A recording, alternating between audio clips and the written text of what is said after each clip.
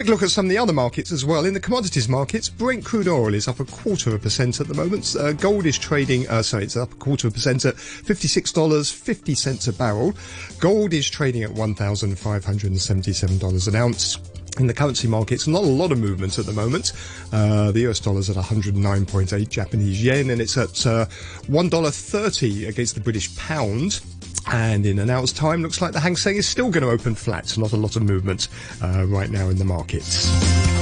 That's it for Money Talk this week. Do have a great weekend. Backchat's coming up after the 8:30 news with Hugh Chiverton and Danny Gittings. Let me give you an update on the weather forecast for this weekend. It's going to be mainly cloudy with occasional showers, a few squally thunderstorms in the morning. Maximum temperature is going to be about 21 degrees. Occasional rain in the next couple of days. Weather's going to become cold appreciably on Sunday, and it's going to remain cold early to midweek next week. Temperature right now is 20 degrees, 97% relative humidity. There is a thunderstorm warning in force right now. It's 8:31. Here's Pierre Tremblay with the half-hour news. The MTR has opened part of the new Sha Tin link. The new line, known as Phase 1 of the new Tuen Ma line, will run between Tai Wai, Hin Keng, Diamond Hill and Kai Tak for the time being. The rail operator says this new extended section of the Ma On Shan line will make it more convenient for passengers to travel between Kowloon East and Northeast New Territories. Hubei's Health Commission has reported 116 new deaths in the province from the new coronavirus. It also reported 4,823 new cases, the majority of which were clinically diagnosed instead of being based solely on a test result. This new broader criteria, which was welcomed by the medical profession, led to a sharp rise in case numbers yesterday, with the province reporting over 14,800 cases and 242 deaths. Officials have announced that 3 more people have been confirmed with the coronavirus here, bringing the total to 53. A 43-year-old man who lives in Tuen Mun was diagnosed with the illness on Tuesday. The 2 other new cases are a 67-year-old woman and her 37-year-old son, who shared a meal at a Chinese restaurant with 3 friends who subsequently tested positive. The British Prime Minister Boris Johnson has moved swiftly to establish tighter control over his government's financial and economic policies. Sajid Javid resigned as Chancellor of the Exchequer after refusing to accept a new advisory board involving staff from the Treasury and the Prime Minister's office. The BBC's Helen Catt is in Downing Street. The cabinet reshuffle, which turned out to be more dramatic than billed, is now done, overshadowed from its very first appointment by the surprise resignation of Sajid Javid after he refused to sack his team of advisers. His replacement as Chancellor is Rishi Sunak, just 7 months ago a junior minister. Many of the big cabinet posts have seen no change, but such major movement at the Treasury just weeks before the budget is likely to dominate the fallout. The U.S. government has filed fresh charges against the Chinese tech giant Huawei and its chief financial officer, Meng Wanzhou, who is fighting extradition from Canada. The new charges include plotting to break the law on corruption and racketeering and to steal trade secrets from technology companies. Huawei has consistently denied any wrongdoing. The BBC's Samira Hussein reports from New York. The U.S. Justice Department says Huawei and its subsidiaries used confidential agreements to get intellectual property from 6 American technology companies. Huawei then allegedly used the information for its own gain. The Department of Justice also charges Huawei with violating U.S. sanctions against Iran and North Korea. These new charges come just weeks after the UK and Germany have agreed to use some of Huawei's technology, a move which appeared to anger the Trump administration. Next news at 9.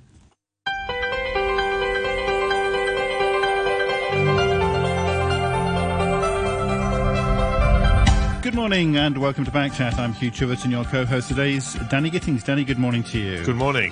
A few different topics today. What to make of the new head of the Hong Kong and Macau Affairs Office. Why are many courts in Hong Kong closed and what are the implications of that?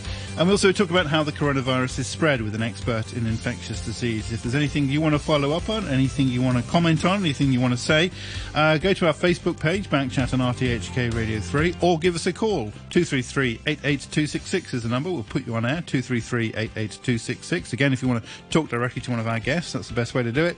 Or you can email backchat@rthk.hk, and we'll do our best to read out your messages. Joining us for the first part of this programme, we have now Wing Kei-po, who's Honorary Secretary of the Hong Kong Bar Association. Others will be joining us after the news at 9. Once again, if you want to comment, backchat@rthk.hk is our email address. OK, let's go through some of the interesting emails that we've received since the last programme. Peter T says, sorry, but I forgot to say that I value the advice that fellow Backchat followers might provide. A nice message there from Peter T. Bowen says, hi, Backchat. So, Steve Vines, he's a commentator on Radio 3, has been lambasting those who argue that we shouldn't drag politics into the current discussion on coronavirus. Maybe he's forgotten the difference between positive and normative statements.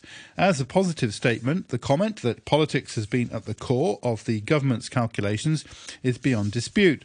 But when we make normative statements about what the government ought to do or have done in the current crisis, we are not bound by those political calculations because we have our own value judgments. Obviously, those working in the media should acknowledge the said positive statement, but also not be bound by it. They should also not assume that a particular set of political calculations will necessarily continue to dominate government decisions indefinitely, because those calculations are not immutable, as experience has demonstrated so many times. Perhaps what's more worrying now is that the media sometimes take the initiative to introduce those political calculations into discussion and conduct it in such a way that we're not sure whose side they are on, the public interest of our city or the self-interest of the central government. Most Hong Kongers already know what the central government's calculations are, and there is no evidence that they are base enough to want to throw in the towel just 22 years after the handover, whatever changes in personnel have been made in the Liaison Office and the Hong Kong and Macau Affairs Office. That's from Bowen. Jay has some quotations. I'll just read maybe some of them from a piece in the Washington Post. This is quoting Matthew Freeman, a virologist at the University of Maryland School of Medicine, who says, quote, for those who study viruses, the large number of mild cases is reason for optimism. This looks to be a bad, heightened cold. I think that's a rational way of thinking about it. Not to diminish its importance, it's in the middle between SARS and the common cold. So that quotes that American virologist. And finally, Veronica says, Dear Backchat, I've just received an email from Oxfam asking for donations of masks and hand sanitizers for street cleaners and sanitation workers. Are these not provided by the employers of these mainly poor and elderly people? If not, Hong Kong and Carrie Lam should feel thoroughly ashamed of themselves. That's from Veronica. Thank you very much indeed. Backchat@rthk.hk is our email address. We're joined, as you said, by Wing Kei-po, Honorary Secretary of the Hong Kong Bar Association. Ms. Po, good morning. Thank you for joining us. Good morning. OK. Can you bring us up to speed on the situation on the court? I mean, there's so much else, of course, been going on in Hong Kong. This may have passed some people by, but the courts have now basically been more or less closed for almost 3 weeks. Is that correct? Yes, the courts have been closed since the 29th of January and until now. And last night, the judiciary made an announcement that the court closure would extend for another week. But it's important to bear in mind that despite the general closure of the courts and court registries, the court process is not grinding to a complete halt. And there is still a list of urgent and essential matters that are being heard by the courts. For instance, in the criminal courts, the bail applications, which are to do with personal liberty, are still being heard. These are considered urgent cases. In the civil courts, the duty judge system is still operating, and is, according to the information of the judiciary, it's been expanded. It's not grinding to a complete halt, but generally, court cases are being put off. So not grinding to a complete halt, but would it be fair to, I mean, those emergency procedures are similar to the sort of things you have at weekends and so on. Could we say 98% of court business has been postponed? I mean, we can't put an exact figure on it, but something in that order of magnitude. It's only a tiny minority of court business that's continuing, right? I wouldn't be able to give a percentage. I mean, perhaps the judiciary would be in a better position to give you that sort of quantitative information. But it is true that a large number of cases have been put off, apart from those which I mentioned, the categories of urgent and essential matters. This is an extraordinary situation. I mean, the bar must be very concerned about this. When have we ever had the courts closed for a month in Hong Kong? I mean, they didn't close during SARS. And if we look around, I mean, I know people are on reduced working hours, banks don't open every day, but the fact is banks, the stock market, they're all continuing. So why should the courts be different? Well, I think the legal profession and the judiciary are not immune from the current situation, the public health emergency, where there is a serious threat to public health. And combating the spread of the novel coronavirus and preventing a community outbreak must be the priority of all sectors of the community. Well, there is quite a good body of medical opinion urging people to avoid social contact or minimize congregations. And I think the court closure must be seen in that light. It is not ideal, obviously, but it seems to be necessary, and the Bar Association supports these measures. Do you support a complete... well, I suppose you're saying it's not complete because judges are hearing certain matters, but certainly normal business has basically been suspended, hasn't it?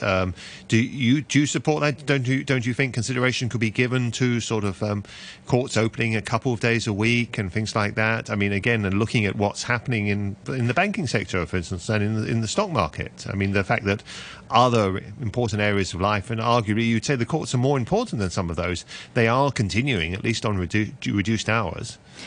Well, as far as the legal profession is concerned, the cases are being put off, but lawyers are still working in their offices, chambers, and I suppose the judges would be working behind closed doors as well. And of course, the process may be adjusted. In fact, the Bar Association has put forward some proposals to the judiciary as to how the cases which have been adjourned could be dealt with in the meantime. For instance, we suggested that certain perhaps less contentious matters in the civil courts could be dealt with on paper, unless the parties wish to have a hearing in due course. And of course, we know that... When you say on paper, you mean you circulate a document or something and everyone comments? Yes. I mean, at present, there are certain matters which, according to court rules, are dealt with on paper anyway. For instance, applications of a party for leave to appeal in certain cases are dealt with on paper by the Court of Appeal.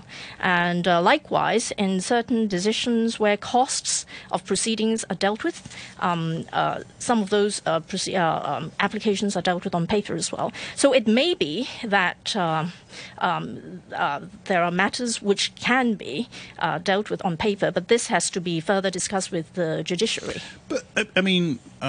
I've never been in a court. Well, anyway, but they're not particularly. I mean, you're not going to get hundreds of people together. It's not like the racing in Happy Valley, is it? It depends. Can't you have a session where, I mean, typically you'd have 10 people, perhaps in a room or something? Is that so dangerous if they're wearing masks? The courts operate on an open basis, and we Yeah, but do most not of them know. don't have. I mean, there are some don't have a cases packed, which are quite public gallery, controversial, and there are like. Okay, so you close the public gallery. Public gallery. You can't really close the public gallery as such, because well, that would seem to make more sense than to stop the judicial process altogether, stop in its tracks, but frankly indefinitely. It's really a question of striking a balance, and a balance between proceeding with court business, public health, principles of open justice, and these sort of matters. We are requesting to speak to the judiciary, and the judiciary has indicated that it will engage with stakeholders, including the legal profession. So hopefully we can come up with some sort of measures to alleviate the current problems. How about allowing judiciary staff to use emails to correspond with parties? We've been hearing that judiciary staff are not allowed to. They have email addresses, but they're not allowed to correspond with parties to litigation by email. And the judiciary always just sends faxes to everyone. And of course, in the current climate, if office staff are not in there to man fax machines, then that's useless. In my personal experience, there is email correspondence with judiciary staff, even in normal days. So how that sort of form of communication can be adjusted and made more widely available during this period, it's something that can be explored. We have suggested that the judiciary provide a number of email addresses for the lodging of documents, but the filing of court documents for court proceedings is not within this category, because at the moment we don't have an electronic filing system. In fact, the legislative bill to put that in place was just gazetted in December last year, and is in the pipeline, but it doesn't really help the current situation. Yes, I understand you need a legal basis for this, but it does seem extraordinary in this day and age that when parties to litigation will be corresponding by email, won't they? But then they have to send faxes to the judiciary, which may not go anywhere in the present circumstance. I'm actually not quite sure that that's the position. As I said, I have had personal experience in dealing with cases where there is email correspondence with the clerks to judges. So how that actually operates at the moment, I don't know. I can't tell, and maybe we could get more information from the judiciary in due course. It seems that civil servants, their working from home period that's been extended. The schools holidays has been extended. Would you expect the court suspension to also be extended? The courts have last night extended the period for another week. I suppose it would. That's also, it's very short notice, isn't it? It's very. Well, that's already better, isn't it? I mean, it's already better. Haven't they been announcing these extensions on sort of Saturday or Sunday before? At least they announced it on Thursday night this time. Yes, indeed. In fact, this is one of the concerns that we have raised as well, that parties to litigation as well as legal representatives would need more advance notice for court closure, so that efforts in preparation for cases would not go wasted for the time being. And the response that we have got from the judiciary was that they have to look at a whole range of matters, including when the government announced government closure as well. So for this particular extension, we did have a bit of earlier notice, but of course, from our perspective, the more notice, the more advance notice, the better. You see, other government departments have just sort of reduced their scale, or reduced their frequency or something. But the courts have pretty much ground to a halt. In the meantime, I suppose certain judicial business can be proceeded with. For instance, there are cases which have concluded in court and are pending judgments, and I'm sure that the relevant judicial officers would be working on those. So I can't really say that. They don't say work from home, but the expectation is that judicial officers would still be working behind closed doors. I mean, one important point that listeners may not be aware of is, of course, when the court closure, it's not that these cases have been put off for a few weeks. So when the court closure ends and the courts resume, they're not going to go straight onto these cases, will they? These cases are going to be adjourned until, I think they could, depending on the court schedule, could be sort of 6-8 months later. It's quite likely, actually. And there are people whose fate, I mean, one famous example is Benny Tai, right? His appeal's coming up is either next week or I think it's next week. I mean, and then people like that, and there'll be so many other criminal defendants or people on appeal in the same situation. Their lives just have to be put on hold for another 6 to 8 months. Yes, it is a concern, and as you say, in criminal cases, there are defendants who are awaiting trial, and they're being remanded in custody. So these are cases which we believe should be heard sooner than others. And you're quite right that the court diary is so busy, and the legal representatives' diary have to be accommodated, and it's quite likely that the large number of cases which have been adjourned will be refixed for months and months from now. And that is why we are suggesting that certain matters which can be dealt with on paper be dealt with that way, so as to reduce the caseload once the courts resume. And in fact, within the profession, we also urge our members and legal representatives to try and reach agreement on matters, also to reduce the number of cases that have to be refixed and heard once the courts reopen. Well, Wing Kei-po, thank you very much indeed for joining us this morning. Honorary Secretary of the Hong Kong Bar Association. Very grateful to that. Just an announcement from the Transport Department. Because of a traffic accident, lanes 3 and 4 of Tolo Highway towards Kowloon near the Science Park closed to traffic. The traffic queue on Tolo Highway bound ends at Wang Tau Tong Estate, so congestion there. On the Tolo Highway towards Kowloon near the Science Park with 2 lanes closed. The time now is 9 minutes to 9. We're joined now by Joseph Cheng, a former professor of politics at City University, political commentator. Mr. Cheng, good morning to you. Good morning. Thanks for joining us. We wanted to get you on the line to hear your thoughts on the big news, I guess, yesterday, which was the decision to make Xiao Baolong, who's a trusted ally, described as a trusted ally of Xi Jinping, to put him in charge of the Hong Kong and Macau Affairs Office. First of all, what do you make? Let's talk about what this means for the office itself. Is it a kind of boost to the office, and what does it mean for the liaison office? Before we talk about him as a person, what does it mean in those kind of structural terms? In structural terms, it certainly means that the office is now headed by a more senior official. Xiao Baolong has now been promoted and has been serving as the first vice chairman of the Chinese People's Political Consultative Conference, as well as his secretary general. So it is not a second-line post, and it is generally regarded as enjoying a deputy premier rank kind of status. It seems that the status of the Hong Kong and Macau Affairs Office has been raised so as to ascertain, so as to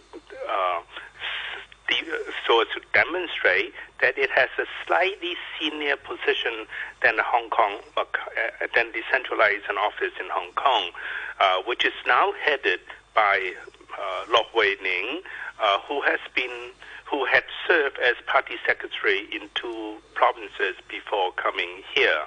And one has to be reminded that the Hong Kong and Macau Affairs Office in the State Council also serves as the office of the party's central Hong Kong and Macau work coordinating group.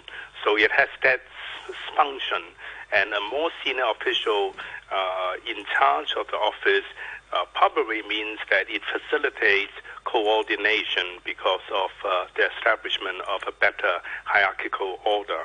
So we all know in China the Communist Party runs everything. We've got two party secretaries now, haven't we, to run things in Hong Kong. We've got one here in the liaison office who's now perhaps is inferior, right, because the Hong Kong Macau Affairs Office upgraded takes priority. And we've now got another party secretary in the Hong Kong Macau Affairs Office in Beijing as well. Well, yes. They have been asked to join the Hong Kong and Macau Affairs Office as deputy head of the office, both the head of the Hong Kong Central Liaison Office and the head of the Macau Central Liaison Office. So it probably means better coordination, since they all have positions within the Hong Kong and Macau Affairs Office, and as we were saying, it also serves as the office of the party central coordinating group, and this Hong Kong and Macau Affairs Office and the coordinating group is also served by a senior official having deputy premier rank. It is significant that these people, these new appointees, Lo Wei-ning as well as Sa Bao-long, they have no previous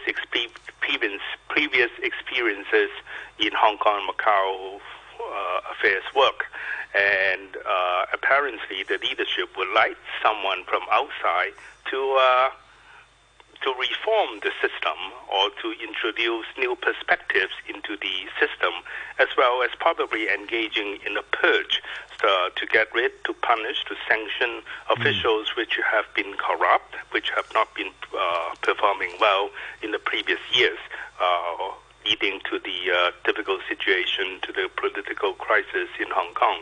I was wondering about that because it's now been quite several weeks before Lo Hui-ning, the new liaison office director, was sent into Hong Kong, and he has a reputation for purging corrupt officials. But we haven't had any stories coming, and you would have thought you would. We haven't had any stories coming out of Taiwan, have we, about a purge of his subordinates there yet? Is he just taking his time, or is it not going to happen? Maybe. He has been adopting a fairly low profile, as we all can see, and I really do not have the answer to your question. Apparently, there is no intention to have an obvious and very open shake-up of the system.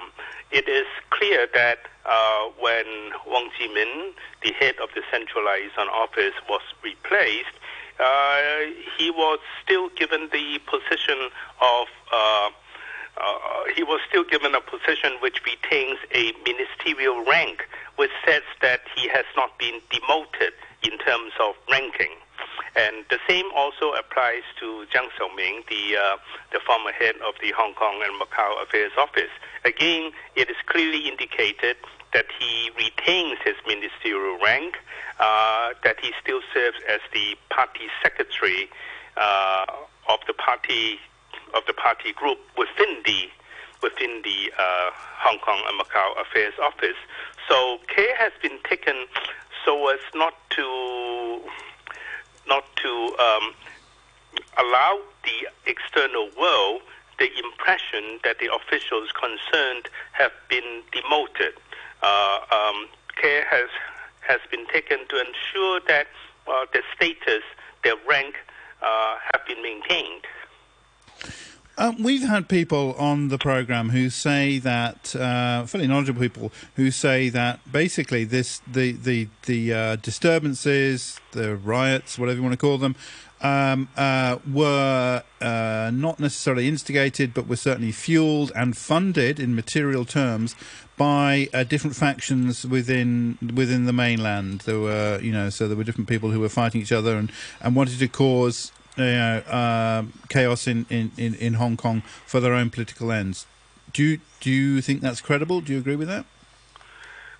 We do not have evidence in support of these accusations, although we cannot rule out that they may well be true.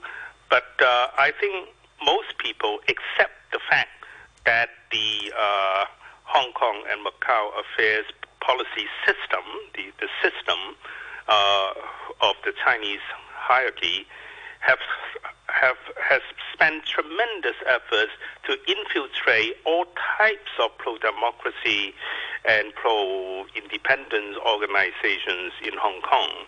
So the infiltration is believed by almost everybody in Hong Kong.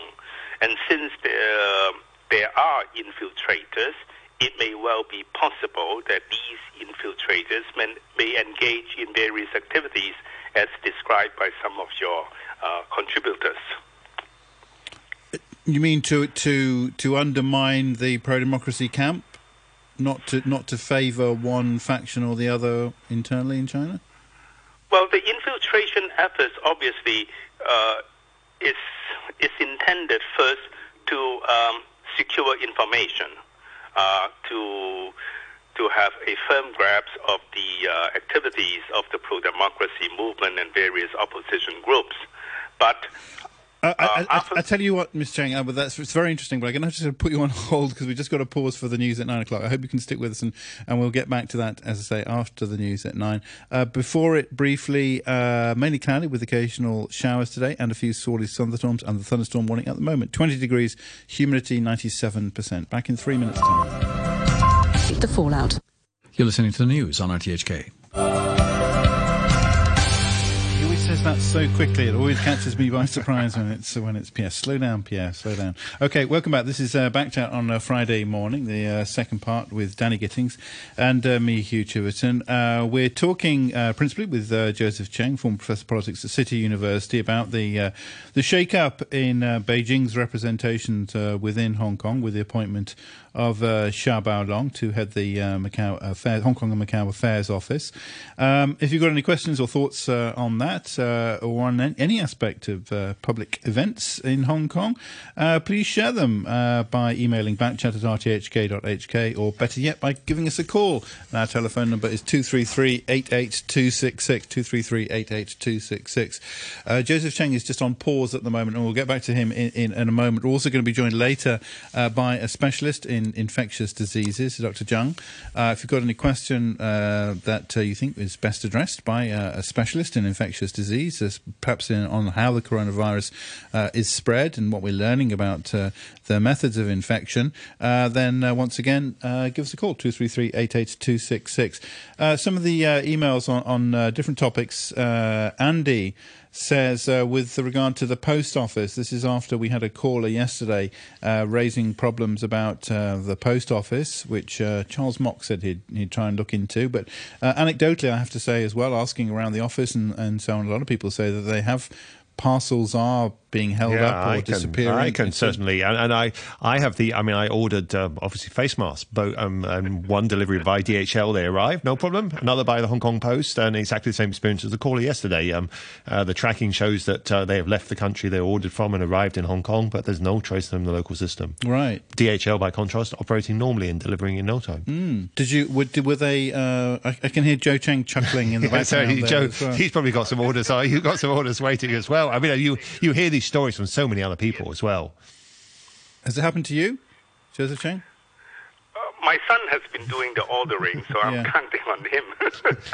but there has certainly been delays. Well, my advice to anyone who's ordering is use another delivery service, not Hong Kong Post. I mean, there are plenty of other delivery services these days. I haven't tried a SF Express, but I wouldn't be surprised if they're operating as well. But we should give the post office the credit of the benefit of the doubt. They probably just are overwhelmed by the volume of packages. But okay, Andy has an email saying, following on from the caller yesterday, can I ask if the post office is still working? I posted a letter to an address in Hong Kong. This is a letter to an address in Hong Kong 2 days before Chinese New Year. It has not been received yet.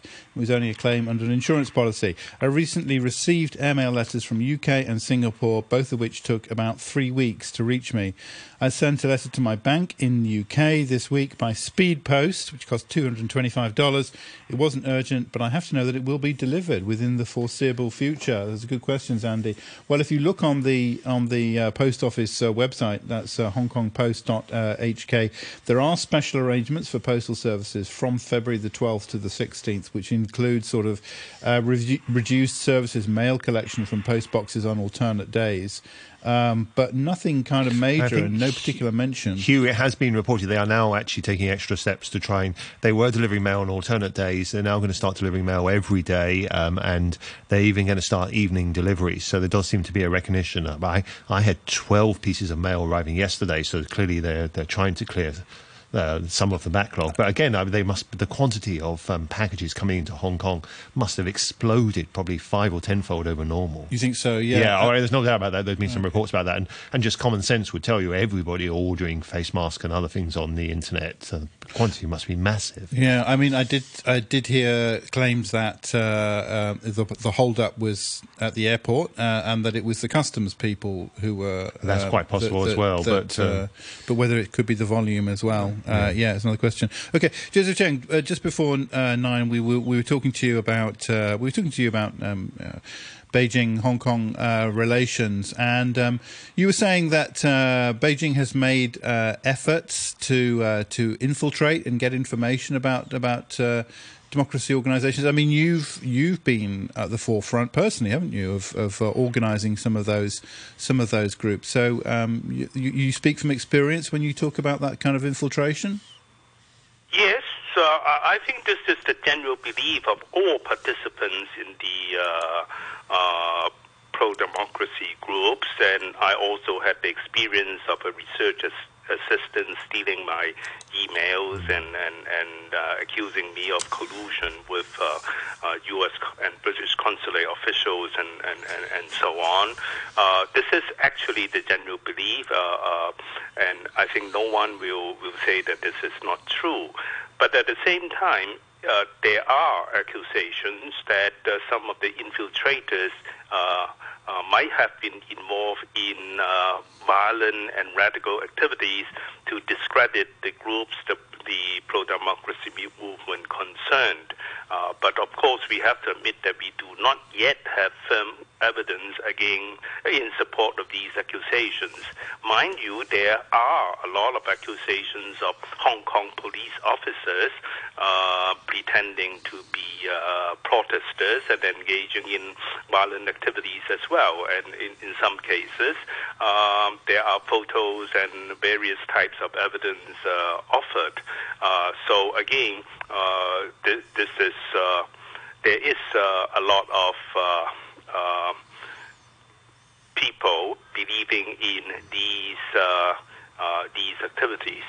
Now let's move back again to the immediate topic at hand, which is the reshuffle of Chinese personnel handling Hong Kong affairs. As we've been saying, the director of the Hong Kong and Macau Affairs Office loses that post. He preserves face because he still keeps the same rank, but you have someone new brought in as director of the Hong Kong and Macau Affairs Office. That's just a few weeks after you had someone new brought in as head of the liaison office. Again, the previous head of the liaison office given face, he's given another post. So that's 2 out of China's 3 officials handling Hong Kong affairs have now been replaced. The 3rd one is Carrie Lam, and so of course we must speculate about whether she is next. Well, what are your thoughts on that, Joe Cheng? She is obviously under a lot of pressure. She did not handle the previous political crisis well. And it is also obvious that she has squandered the opportunity provided by the epidemic crisis. She could have used the crisis to regain the trust and the respect of Hong Kong people. If her performance is just as good as her counterpart in Macau, she would have done much, much better. But today, obviously, there is a lot of anger against her handling of the epidemic crisis, ranging from the refusal to block mainland Chinese visitors to Hong Kong to the lack of supply of face masks and so on. So it is very clear that citizens lining up to buy face masks are all blaming or condemning the chief executive and her administration.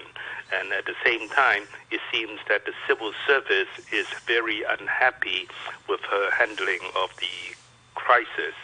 And so you see... Why do you say the civil service is very unhappy with her handling of the crisis? What signs are we seeing there? Well, it's basically from hearsay. You talk to civil service friends, and I'm sure a lot of Hong Kong people have friends working in the civil service, and certainly the same messages are almost unanimous that our civil servant friends are unhappy, they are dissatisfied, and they seem to lack initiative to support the administration, and they are blaming the administration for various types of mistakes and the very bad image and very low popularity of the administration have certainly been affecting the morale of ordinary civil servants. Would it be easier for Beijing to dismiss her for mishandling the coronavirus outbreak? And almost, after all, they're dismissing officials in other parts of China. Yes. And it almost use that as an excuse because politically it's difficult for them to dismiss her for mishandling the protest movement. That would be seen as a victory for the protesters. But you say, well, nothing to do with the protest movement. It's about the virus outbreak. She mishandled that. So just like officials in other parts of China, she loses her job. Yes. So there are two types of accusations against her: mishandling the political crisis, mishandling the epidemic crisis. And now the Chinese leadership actually has been dismissing the officials in Wuhan City and in Hubei province, and certainly they, in contrast to the Hong Kong and Macau affairs officials, they have not been allowed to retain their rank and so on. But on the other hand, removing the chief executive will involve another election, and normally this will require a lot of consultation, at least consultation within the business community and the pro-Beijing United Front in the territory. This is an exercise which is a bit time-consuming and can be very unsettling once the consultation starts and is being reported by the Hong Kong media.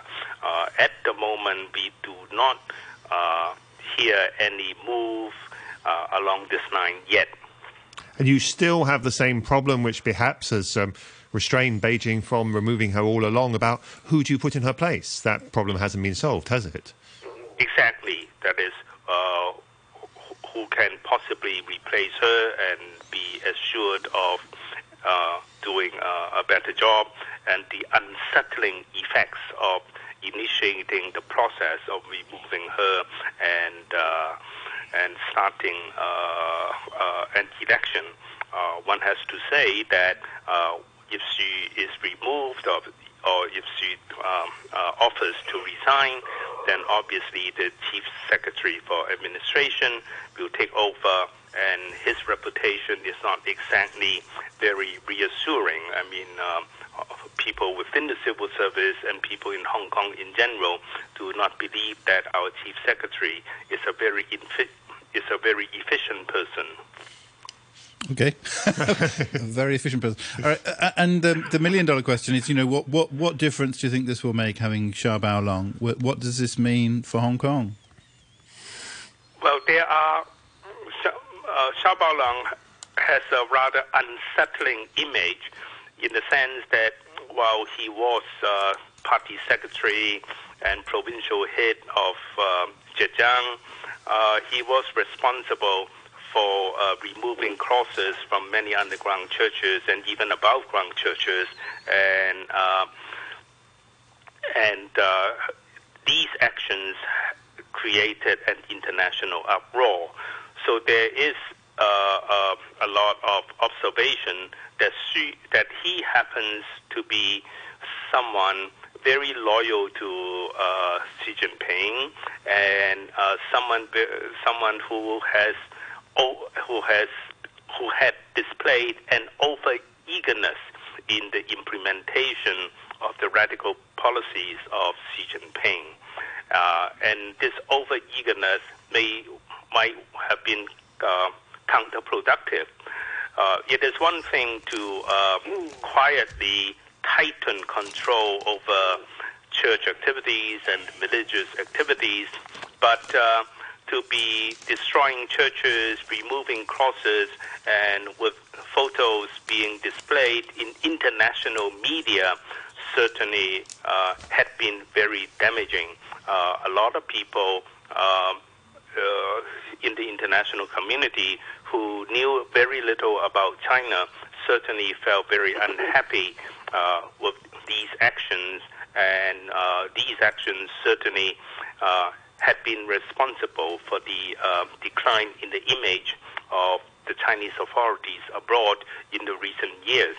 So there is a concern immediately in Hong Kong whether Sha Baolong's appointment will represent a harsh line against the opposition, against general civil society activities in Hong Kong. Okay, well, Joseph Cheng, thanks for joining us. Former Professor of Politics at City University, a political commentator. Thanks very much indeed. Joining us now on Backchat with the time at 17 and a half minutes past 9 is Dr. Chung K. Yan, a specialist in infectious disease. Dr. Chung, good morning to you. Good morning, host. Good morning. Now, if you've got any questions or comments, anything you'd like to raise with an expert, now is your chance. You can call us 233-88266 or email backchat@rthk.hk. Now, Dr. Chung, we have to say the infection rate or the spread of cases in the local community, at least confirmed, is still fairly slow, isn't it? I mean, we are getting just 1 or 2 cases a day. I mean, that's very good news, of course, but we've been expecting, fearing now for several weeks a mass community outbreak with really numbers increasing much, much faster.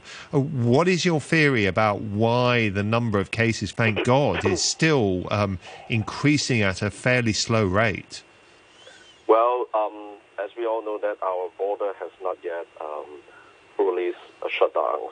Right now, we still have Shenzhen Bay, Hong Kong, Zhuhai, Macau Bridge border still remain open.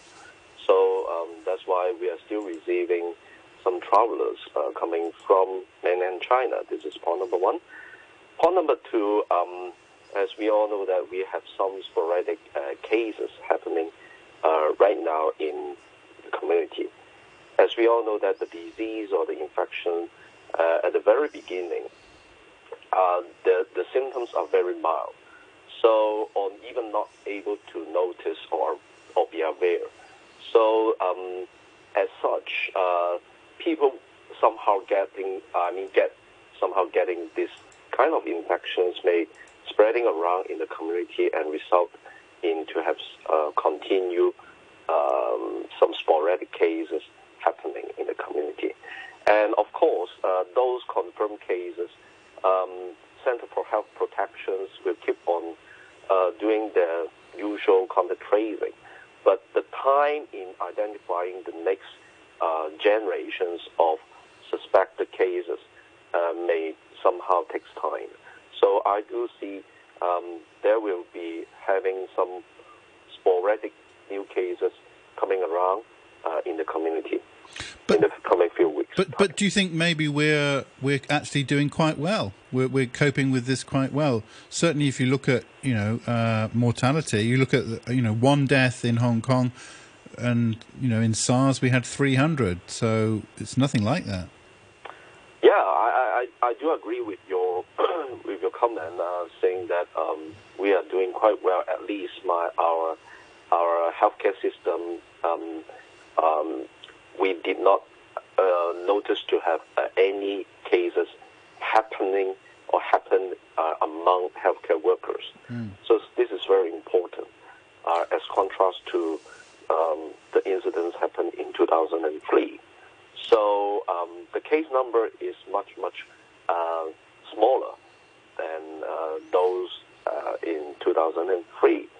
So I do think that we are doing a good job at present. in SARS, we all remember the super spreaders who spread the chaos. And so far, thank God, we haven't had that in Hong Kong this time. And there are different stories about whether or not you can have super spreaders for this virus. But there do seem to be some cases in other countries. For instance, that British man who went to Singapore and then travelled around the world infecting other people.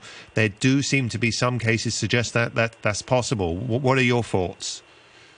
Well, of course, Hong Kong people, we all came through the SARS in 2003. Every one of us now in Hong Kong are very vigilant in our personal hygiene. So I think this is something that account for the difference, and we are looking into several perspectives. If you look back to 2003, those super spreaders or incidents were somehow happened in the hospital settings, in the hotel, as well as in Amoy Garden. So as long as we somehow look closely in the above places that I mentioned and be very vigilant to prevent some mass outbreaks in those areas, I think we are able to overcome this 2019 coronavirus outbreak. So you are cautiously optimistic. If we keep doing things the same way we are now, and maybe if we are a little bit lucky, Hong Kong could get through this without mass. When we say mass infections, we're talking about hundreds or even thousands of infections. We could avoid that. Well, I'm still remain optimistic and positive in our society to control these epidemics, but if our government can somehow timely address some of the issues, like to ensure the supply of the masks to the public. Another thing is whether we can timely address the issues that raise out in the public, whether the people being quarantined are really under very closely monitoring or supervisions. So all these kind of measures has to be implemented very strictly, and the government has to be very decisive in cut down further on the city borders. Because as we all know that if we don't further cut down our city borders in terms of the limited the people coming from mainland China, we are still facing a threat of having some incoming new cases. As far as you know from the news today, up till now we have more than 65,000 cases in mainland China, and each day we have new cases at around 4,000. So you can see the epidemics of the coronavirus still not yet get peaked yet. What about the question of the method of transmission? We had the cluster in Hong Kong connected to that hot pot meal. There's also people were sort of linking that with the cruise ships as well, which seem to be a centre for transmission, and people wondering whether buffet meals, and also there was some cases at a conference as well, which seemed to be a kind of centre in Singapore and so on, where they might have again eaten at a buffet meal. Could buffet food and eating communally, like in a hot pot, could that be a dangerous situation? Could that be a means of transmission?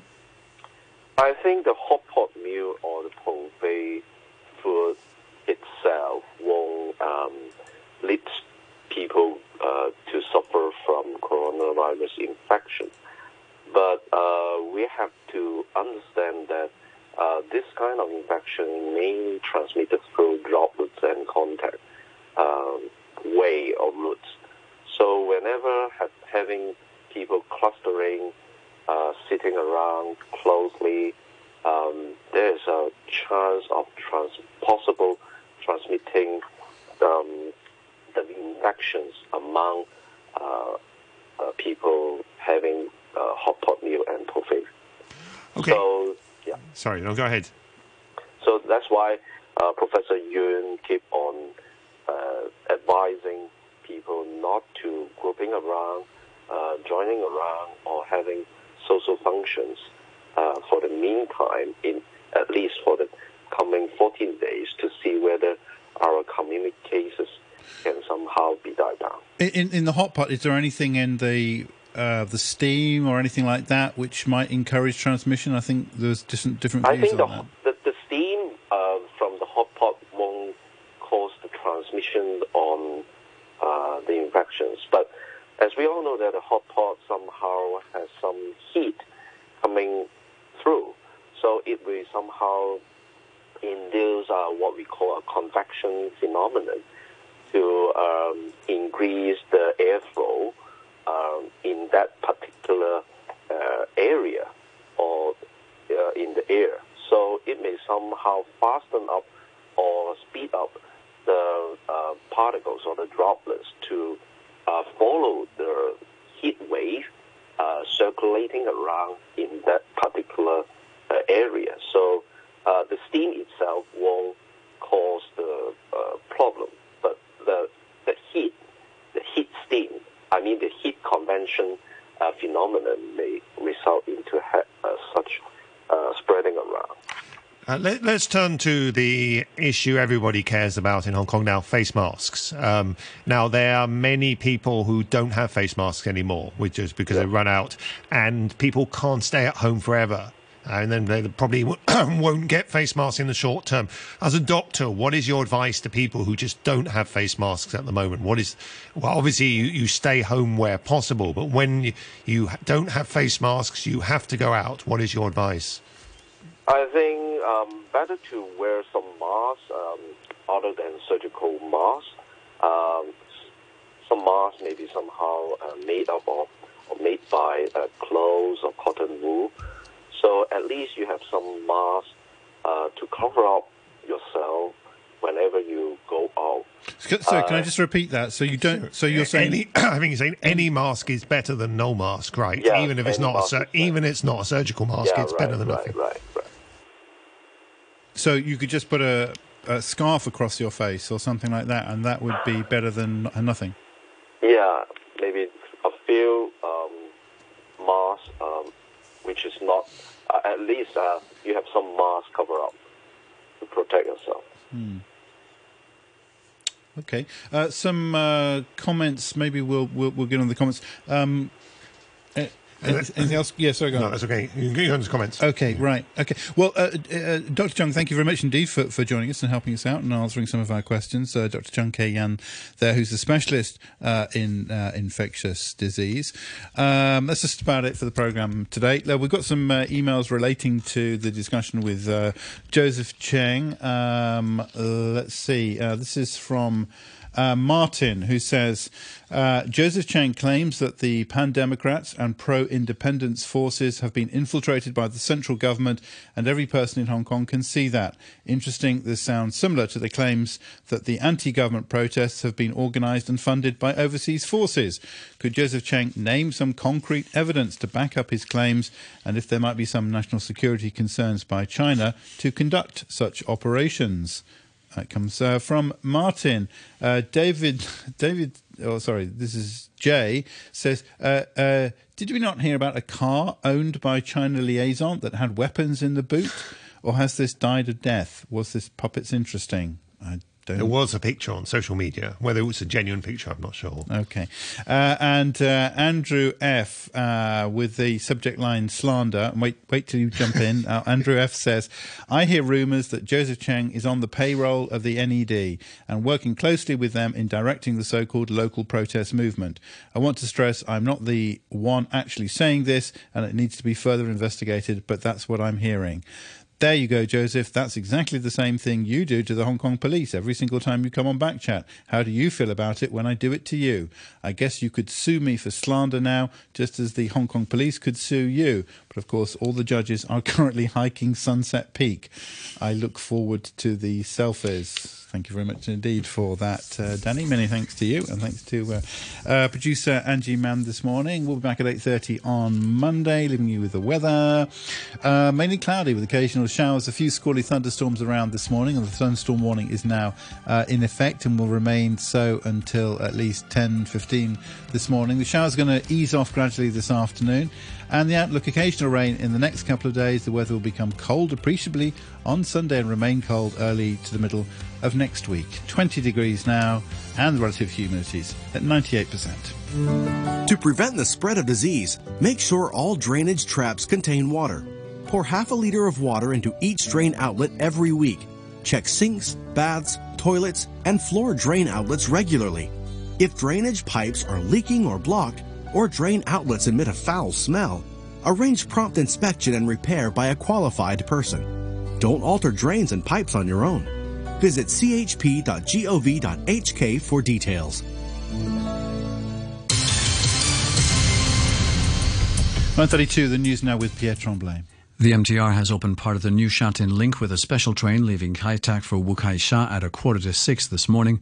For the time being, the new line, known as Phase 1 of the new Tuen Ma line, will run between Kai Tak, Diamond Hill, Hin Keng and Tai Wai, where it joins the existing Ma On Shan line. The rail operator says this new extended section of the Ma On Shan line will make it more convenient for passengers to travel between Kowloon East and Northeast New Territories.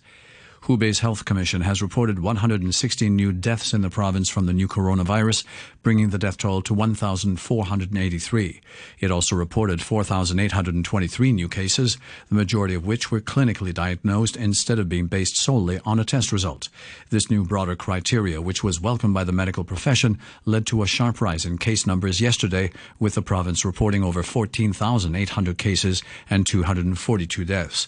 And the U.S. government has filed fresh charges against the Chinese tech giant Huawei and its chief financial officer, Meng Wanzhou, who is fighting extradition from Canada. The new charges include plotting to break the law on corruption and racketeering and to steal trade secrets from technology companies. Huawei has consistently denied any wrongdoing. Next news at 10. It's time right now on Radio 3 to say good morning to Phil Whelan and his guests on The Morning Brew.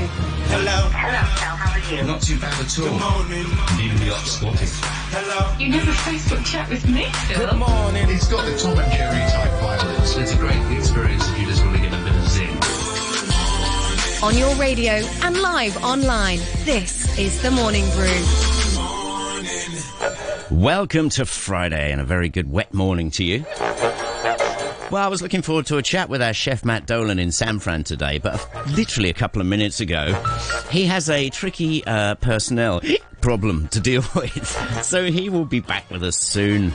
I'll tell you what I'm going to do, though. At 10:10 instead, we're going to get the official word on the 2020 Hong Kong Sevens from Robbie McRobbie, our Monday morning rugby guru. I mean, the cat's out of the bag, but we'll have a chat with Robbie and see what's what.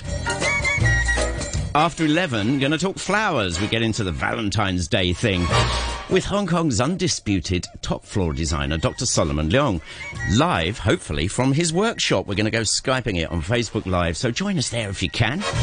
He is a technical maestro at this art, so if you have any questions about floral design, you know where to be. 12 plus, we're off to the movies with James Marsh, Fantasy Island, The Turning, and